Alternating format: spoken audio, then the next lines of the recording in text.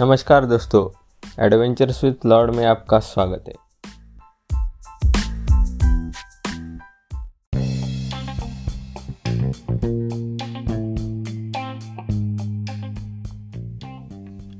चाहे आप शहरों में रहते हो या गांव में, रहने के लिए शेल्टर तो एक नेसेसिटी है। लेकिन कभी आपने सोचा है क्या कौन डिसाइड करता है कितना अपार्टमेंट्स या उस जगह की है वैल्यू? कौन से फैक्टर से जिससे पता लगाया जा सकता है कि क्या है इन अपार्टमेंट बिल्डिंग या घरों की मार्केट वैल्यू? ये जानने के लिए दोस्तों हमें एक एनालिसिस करना होगा। हमें इस अपार्टमेंट की मार्केट का एक मॉडल एग्जामिन करना होगा। तो कैसे बनाए ये मॉडल? तो चलिए आप और मैं इस एडवेंचर में निकल पड़ते हैं।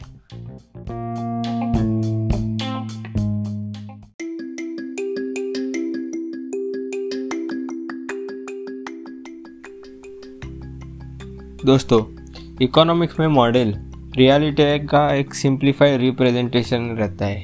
इसमें सिंप्लीफाइड का गहरा अर्थ है। आइए मैं समझाता हूँ। आप सब में कभी ना कभी अपनी ज़िंदगी में नक्शा तो देखा होगा। इस नक्शे के नीचे लिखा होता है बहुत ही छोटे अक्षरों में इसकी स्केल क्या है। औसतन नक्शों में स्केल रहती है 1:10,000। इसका अर्थ है कि नक्शे पर कोई भी 1 सेंटीमीटर की लाइन खींचोगे तो रियल लाइफ में वो 10,000 किलोमीटर का माप लेगी। तो अगर किसी ने 1:1 स्केल का नक्शा बना दिया तो वो तो यूजलेस हो जाएगा।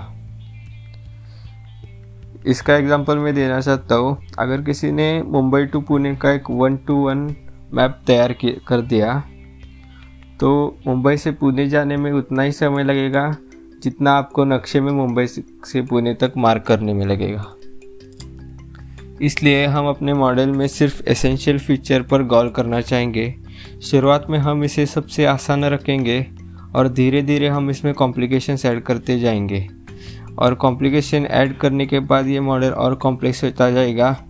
इसकी वजह से यह और रियल होता जाएगा। एक ऐसी सिटी को इमेजिन कीजिए। तो आइए मॉडल की ओर। एक ऐसे पुणे सिटी को इमेजिन कीजिए जो कॉलेज ऑफ इंजीनियरिंग पुणे या COEP सेंट्रिक हो। इस सिटी में 2 प्रकार के अपार्टमेंट हैं, एक जो COEP के नज़दीक है और दूसरी जो COEP से दूर है।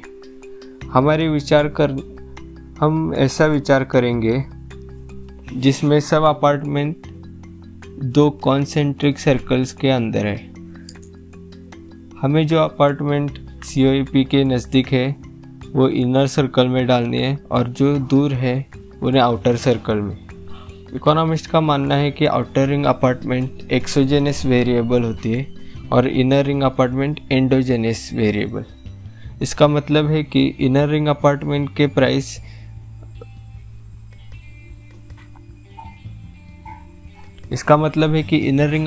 के प्राइस डिटर्मिनेशन में इस मॉडल में डिस्कस करने वाले फीचर्स काम आएंगे और जो आउटर रिंग अपार्टमेंट्स में जो प्राइस डिटर्मिनेशन फैक्टर है वो हम एक्सक्लूड कर देंगे।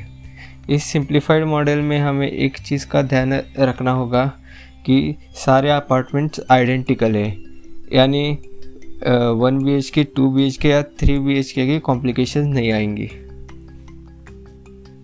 तो एक और सवाल आपके मन में आएगा कि इस मॉडल में ह्यूमन बिहेवियर क्या होगा? इस सवाल के लिए इकोनॉमिस्ट ने 2 ऐसे प्रिंसिपल्स निकाले हैं जिस पर हमारा पूरा फ्रेमवर्क डिपेंडेंट है। The optimisation principle, people try to choose the best pattern of consumption that they can afford. और दूसरा है the equilibrium principle, prices adjust until the amount that the people demand of something is equal to the amount that is supplied.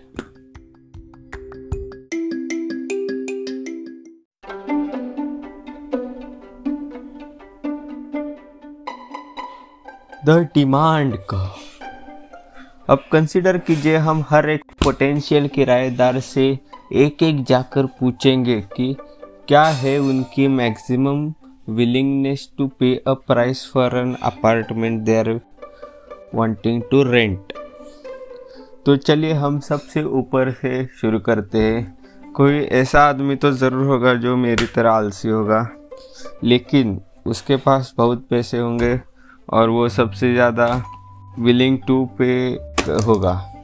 तो मान लीजिए अगर वो 20,000 देना चाहेगा एक अपार्टमेंट को रेंट करने के लिए, और अगर कोई अपार्टमेंट उसी दाम पर रेंट होना चाहेगी तो वो उसे होगी। तो इस सिनारियो में सिर्फ एक ही अपार्टमेंट रेंट होगी। अगर दूसरा व्यक्ति 19,000 का उसका मैक्सिमम प्राइस है और अपार्टमेंट की कीमत है 19,500, तो भी एक ही अपार्टमेंट रेंट होगी जिसके लिए पहला व्यक्ति 20,000 देना चाहता था। तो हम यहाँ पर कंसिडर करेंगे कि जो एक आदमी उसकी मैक्सिमम विलिंगनेस टू पे अ प्राइस है उसे हम रिजर्वेशन प्राइस बोलेंगे, क्योंकि उससे ज़्यादा वो अफोर्ड नहीं कर सकता। तो इस तरह से जैसे जैसे प्राइस कम होती जाएगी वैसे वैसे ज़्यादा लोग अपार्टमेंट ले सकेंगे।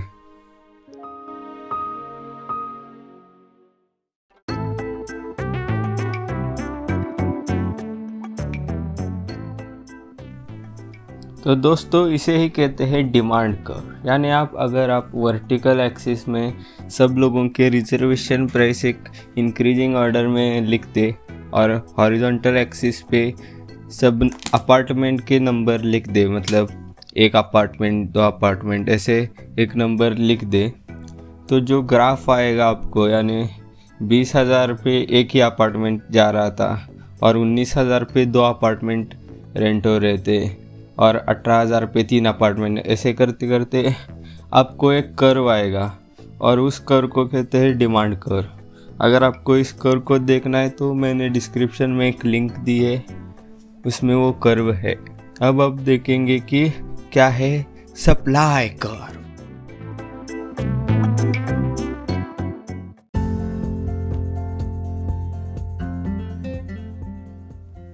अब हम देखेंगे सप्लाई कर्व। इस मॉडल में सप्लाई कर्व का एक बहुत ही इम्पोर्टेंट रोल है।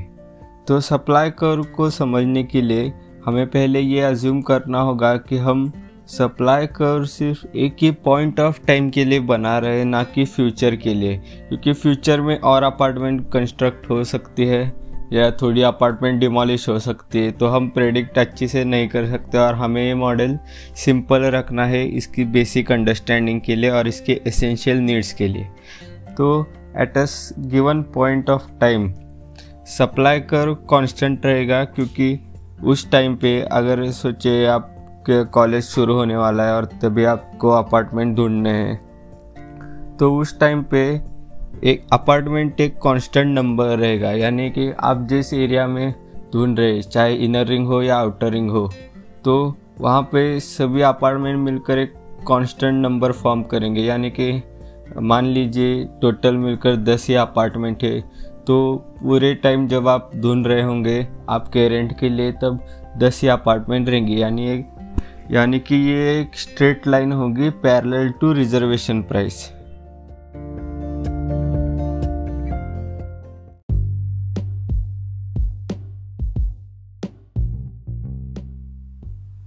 इस टाइप के सप्लाई कर्व को हम कहते हैं शॉर्ट रन सप्लाई कर्व। अब हम देखेंगे क्या है इस मॉडल का इक्विलिब्रियम प्राइस, यानी कि मार्केट इक्विलिब्रियम। अब जब हमने डिमांड कर्व देख लिया है और हमने सप्लाई कर्व देख लिया है, दोनों के हॉरिजॉन्टल और वर्टिकल कोऑर्डिनेट्स के यूनिट भी सेम है, तो अगर हमने दोनों कर्व एक ही ग्राफ पे रिप्रेजेंट किए तो हमें एक इंटरसेक्शन पॉइंट मिलेगा। उस इंटरसेक्शन पॉइंट्स को हम नाम देंगे अभी पी स्टार, यानी कि वो प्राइस होगी पी स्टार प्राइस। तो अगर हम देखें तो ये जो पी स्टार प्राइस है उसे हम इक्विलिब्रियम प्राइस कह सकते हैं, क्योंकि इसे मैं इंग्लिश में बताना चाहूँगा। At this price each consumer who is willing to pay at least P star is able to find an apartment to rent, and each landlord will be able to rent apartment at going market price. तो इसका क्या अर्थ होता है, अगर landlords ने अपनी price P star से ज़्यादा कर दी तो फिर उन्हें डिमांड कम होगी, और अगर लैंडलॉर्ड्स ने अपनी प्राइस P स्टार से कम कर दी तो उन्हें डिमांड ज़्यादा होगी, क्योंकि ज़्यादा लोग अपार्टमेंट लेने के लिए तैयार होंगे कम प्राइस पे। तो ये जो P स्टार वैल्यू है उसमें एग्जैक्ट नंबर ऑफ कस्टमर्स और अपार्टमेंट फिट होते हैं, इससे मार्केट की इक्विलिब्रियम प्राइस डिसाइड होती है।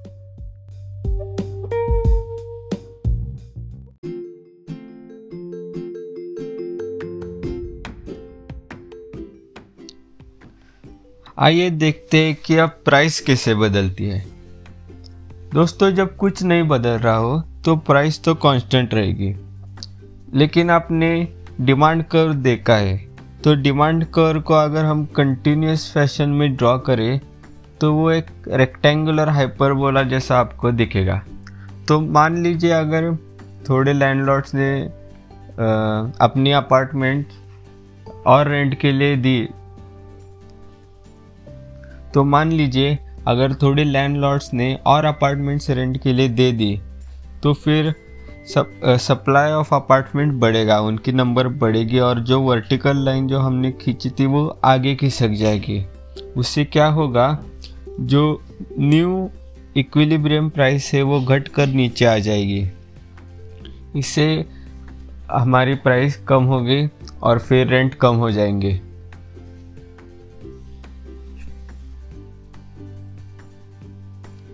तो सप्लाई बढ़ने से रेंट कम हो जाते हैं, सप्लाई बढ़ने से मार्केट की वैल्यू डिक्रीज हो जाती है। और हम एक इंटरेस्टिंग एग्जांपल लेते हैं।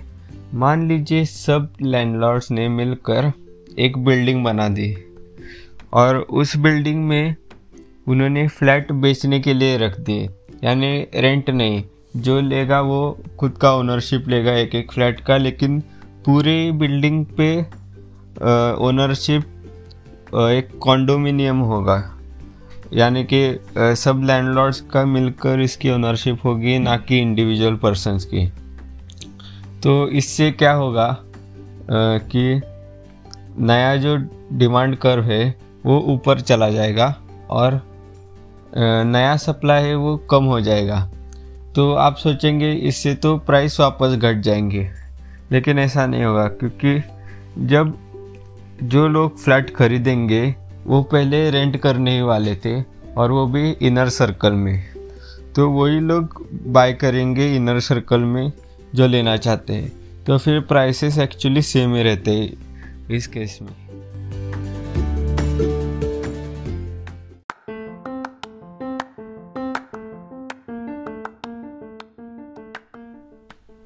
कैसे मोनोपोलिस्ट मार्केट हमें अलोकेट करते हैं, आइए देखते हैं। पहले हम देखेंगे क्या होता है डिस्क्रिमिनेटिंग मोनोपोलिस्ट। तो मोनोपोलिस्ट वो होता है जिसके पास सारी अथॉरिटी होती है मार्केट की, यानी कि जो सप्लाई चेन है उसको कंट्रोल करता है मोनोपोलिस्ट। तो हमारे एग्जांपल में मोनोपोलिस्ट वो रहेगा जिसके पास ज़्यादा अपार्टमेंट रहेंगे। तो एक डिस्क्रिमिनेटिंग मोनोपोलिस्ट क्या करेगा, हर एक अपार्टमेंट के लिए एक ऑक्शन रखेगा और उस ऑक्शन में हाईएस्ट बिडर को अपना अपार्टमेंट रेंट करने के लिए दे देगा। तो उसमें सबसे ज़्यादा प्रॉफिट मोनोपोलिस्ट को होगा और सबसे ज़्यादा लॉस जो लोग उन्हें रेंट करने के लिए ले रहे हो, उन्हें सबसे ज़्यादा प्राइस पे करना पड़ेगा हर एक अपार्टमेंट के लिए। अब हम आते हैं ऑर्डिनरी मोनोपोलिस्ट। एक ऑर्डिनरी मोनोपोलिस्ट क्या करेगा, वो देखेगा उसके पास कितने अपार्टमेंट के प्राइस है और कितने ऑर्डिनरी मोनोपोलिस्ट देखेगा उसके पास कितने अपार्टमेंट्स है और अपार्टमेंट्स की प्राइस वो ऐसे रखेगा जिससे कि जो एरिया उसके कर्व के अंदर आएगा वो मैक्सिमम रहेगा। तो इसका एग्जांपल मैं देना चाहता हूँ ऑनियन के एग्जांपल में। आपको मालूम है कुछ साल पहले ऑनियंस की प्राइस बहुत बढ़ गई थी। वो कैसे बढ़ गई थी मैं आपको बताता हूँ। तो जो मोनोपोलिस्ट थे उन्होंने ऑनियंस की सप्लाई बहुत कम कर दी और कम करने के बाद उसके प्राइस इतने बढ़ गए कि जब उन्होंने वापस सप्लाई बढ़ा दी तो बहुत प्राइस से उन्हें बहुत प्रॉफिट हुआ।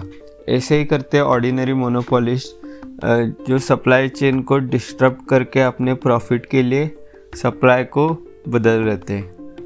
अब आते हैं रेंट कंट्रोल पे।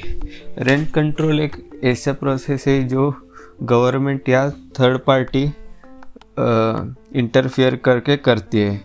इससे प्राइसेस फिक्स्ड रहते हैं और एक ऐसा प्राइस फिक्स कर देते हैं जो सबके लिए अच्छा है। अगर वो प्राइस पी स्टार यानी इक्विलिब्रियम प्राइस से कम होगा तो लैंडलॉर्ड्स को लॉस होगा। नॉर्मली ये प्राइस पी स्टार से कम ही रहता है और फिर बाद में इसे बढ़ा चढ़ाकर दिखाया जाता है। तो कौन सा तरीका आपके लिए बेस्ट है ये हम देखेंगे।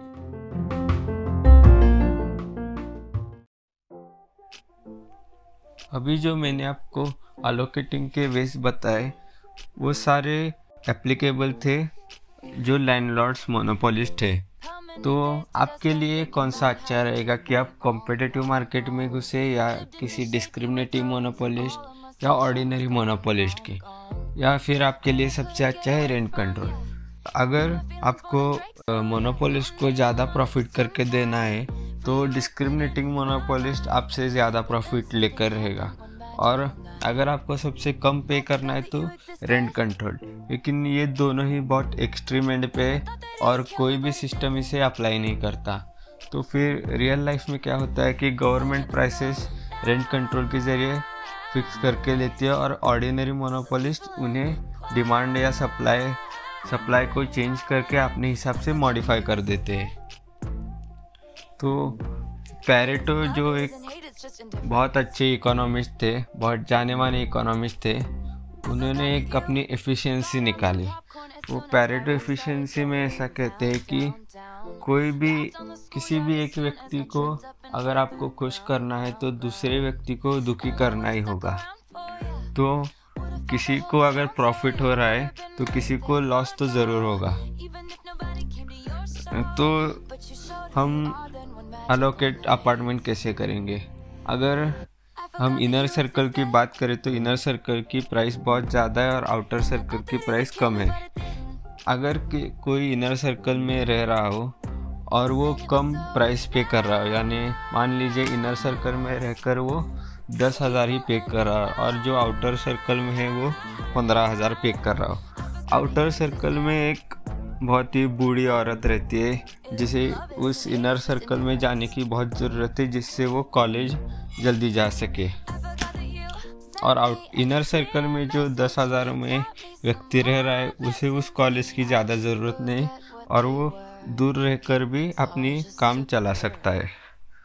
तो इस सिनारियो में क्या हो सकता है, जो रेंटर्स है वो अपने आप में इंटरनल ट्रेडिंग करके एक दूसरे के प्रॉफिट के लिए ये कमा सकते हैं। क्योंकि जो बूढ़ी औरत बाहर रह रही है उसे लगता है वो 10,000 के फ्लैट की कीमत उससे ज़्यादा है, और जो 10,000 के फ्लैट में रह रहा है उसे उसकी कोई वैल्यू ज़्यादा नहीं है। तो वो इंटरनल ट्रेडिंग करके, यानी कि जो इनर सर्कल में रह रहा है वो उस बूढ़ी औरत को 12,000 में अपना फ्लैट दे देगा और ऊपर से 2,000 का प्रॉफिट कमाकर अपने आप को खुश रखेगा।